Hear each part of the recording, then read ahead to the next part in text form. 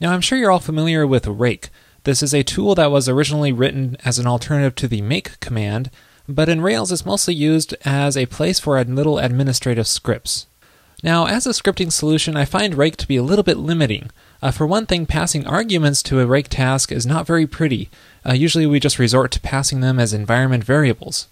Another problem is that Rake tasks can't easily be made into global tasks. They're always local to the current project. And there are tools such as Saki to get around that problem, but still that requires another tool. Here I'm going to demonstrate Thor. This is an alternative to Rake which doesn't have those limitations which I mentioned earlier. It's also included as a dependency in Rails, so if you have Rails installed, you automatically have Thor, and that's because it's used inside the Rails generators. So that means learning Thor will also help you when you're creating generators. Now you can use Thor through the Thor command, and if you run Thor help, you can get a list of all the various options which it supports. And we currently don't have any Thor scripts yet, so let's make one. So in this Thor script, I want it to actually be useful and accomplish something that I find myself doing in almost every Rails application, and that is copying configuration files which aren't in the source control. For example, the database YAML file, you normally don't store that in the application's Git repo because that contains your password information and so on. So what you want to do is supply some example configuration files and have these get copied over when someone clones the Git repo. And I want to make a Thor setup script which will copy these files over. Just like Rake tasks, you can put Thor scripts under your libtasks directory. Just make a new file here. We'll call it setup.thor. Now inside of your Thor script, you want a class which inherits from Thor. So let's just call this setup and have it inherit from Thor.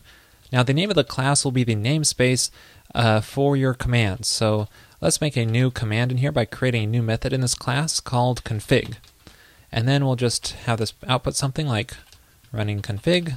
Now in order to make this method a command, we need to add one more thing, and that is a description. So above your method definition, just call desc, and then the first argument here, you want to supply the name of the command that'll show up, and then the second is a description saying copy configuration files.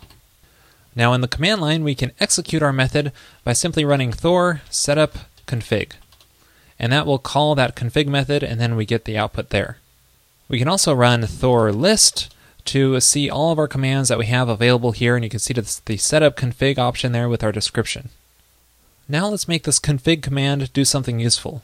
So I'm just going to paste some code in here to save us some time, and basically what this will do is go through all the files in the config examples directory that I showed you earlier and copy them to the config directory. So if the file already exists, it'll just skip it, and otherwise it will copy that config example file into the config directory. We can try running this again with the Thor setup config command, and then that will loop through the directories in the examples folder and actually generate them and copy them into that config directory. And you can see if we try running it again, it'll actually skip it because they already exist. Now it would be nice though if we could pass in a force option so that if the files already exist, it still replaces them. And we can do this inside of Thor by calling method options before the method definition. So we just call method options and then say force, and that's going to be a Boolean type. And we can list as many options as we want here. And there's many different types that it supports, such as strings, numeric, and so on. And to gather that option inside the command, you just call options, force, and that'll return the result of that Boolean option. And what we want to do here is just say file utils, remove the destination if we are forcing it and that destination exists. There we go. So now when we run this command with the force option, you can see that it still generates the files because we forced it to not skip it. We actually removed the files. Now any additional arguments that you pass into the Thor command will be passed in as arguments to the method. So for example, let's say we wanted a way to customize exactly which files are going to be copied over. So we can just say private.yaml here, and we want to just copy the private YAML file. And so that argument will just be passed in directly to our method. So we can have our method take that argument here, name, and we can just use that in our script however we want. So passing in name here will have the effect of just copying over that one file with that name.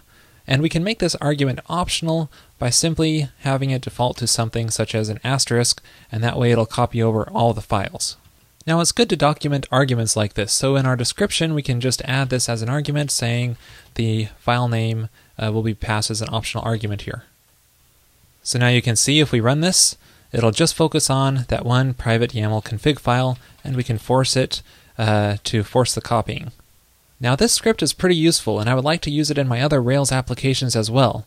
And with Thor, it's pretty easy. You just call Thor install, and then the path to your file. So in this case, it's under lib, tasks, and then setup.thor.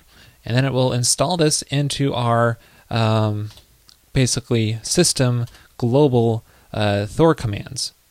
So what this means, if I go outside of my Rails application here and do Thor list, you can see that the setup config command is still there, even though I'm not inside that Rails application. So it's now globally available, so I can use it in any Rails app.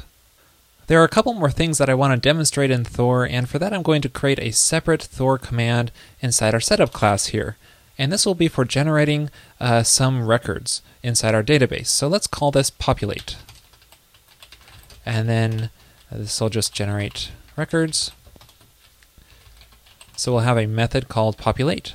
So inside of here, we'll generate 10 articles because this is a blogging application. So 10 times, we'll just create an article with that name. And let's output something so we see what's going on. Generating article that. So if we run this command, Thor setup populate, we should get 10 articles. But we don't. Instead, we get an exception complaining that the article class cannot be found, and that's because it has not loaded our Rails models. So the problem is our Rails application isn't loaded at all in the context of a Thor command. We do have our model here, so we need to load our Rails app before we get to this point. And fortunately, it's not very difficult. All we have to do is require the config/environment file. However, I think to get this working in Ruby 1.9, we have to do the full path. So expand path, and then refer to that RB file there. So now when we run that populate command again, it should generate 10 articles. And it looks like it's working. There we go. Now it would be nice if we could make this 10 value here configurable so we can generate any number of records we want. And it's not too difficult by just calling the method options call, and then we can say we want a count option, and to pass in a default value to an option like this, you can just pass in the default directly into here, and Thor will guess at the type that you want it to be. So in this case, it'll make a numeric count option, and then we could just call options count, and then that way it'll generate however many we want. So now I can just pass in a count 5 option, and that just generates 5 articles. Well, that's it for this episode on Thor. I encourage you to check out the documentation and the README because there's a lot more ways you can specify options and so on that I did not cover here. Now the big question is, when should I use Thor over Rake? Well, if you're just creating a simple Rails application, I encourage you just to stick with Rake because that is most popular and most well known. But if you find yourself creating a lot of Rake tasks and doing administration tasks that require a lot of arguments in the command line, then definitely consider Thor because it makes that a lot easier to deal with.